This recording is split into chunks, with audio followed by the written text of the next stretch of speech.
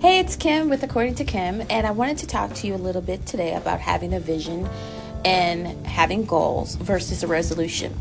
So, I'm going to start talking about resolutions really quick because we're not really going to dwell on them.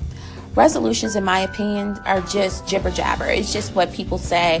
I'm going to start this on the new year. I'm going to start this on Monday. I'm going to do this next month.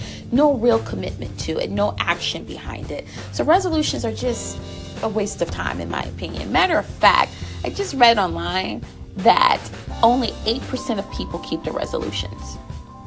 Again, a waste of time.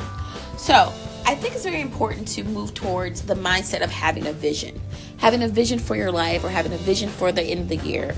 And then your goals are what helps you to get to that vision. So think of your vision as the final destination of where you're trying to get to. This is where I'm going. Here's my vision. Okay? And then look at your goals as being like the steps or the roadmap or the GPS to get to your final destination. And to me, that brings more of a commitment level of just saying, hey, I'm going to do this by the beginning of the year, next month. I'll start my diet next week. If your vision is to be on the beach in a bikini and you know you need to lose a little weight, well, your goal is to lose like 20 pounds by April. And how you're going to do that? You're going to do some weightlifting. You're going to do some cardio. You're going to eliminate sugar from your diet. So the losing the 10 pounds and the action plan of eliminating the sugar, getting your diet together and exercising, it's helping me get to the vision of being on the beach in a bikini. That's how simple it is. So I always say it's very important. Have a vision, because I believe a vision, you are committed to it. This is what you see for your life. And then your goals are how are you going to get to that vision.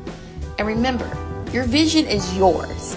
No one else can create your life vision or your vision for the year. Your vision is yours. This is what you want to do, and this is how you want to see your life or live your life. Not saying that your spouse or your children or your friends or family can't be a part of your vision, but it has to be something that you create. That's what I'm saying. So I'm going to leave you with this thought. If you don't have a vision in your life, then you'll always be lost. Pretty deep, I know.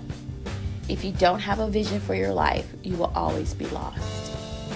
Okay? So that is part one of what a vision is and what having goals mean and what they are.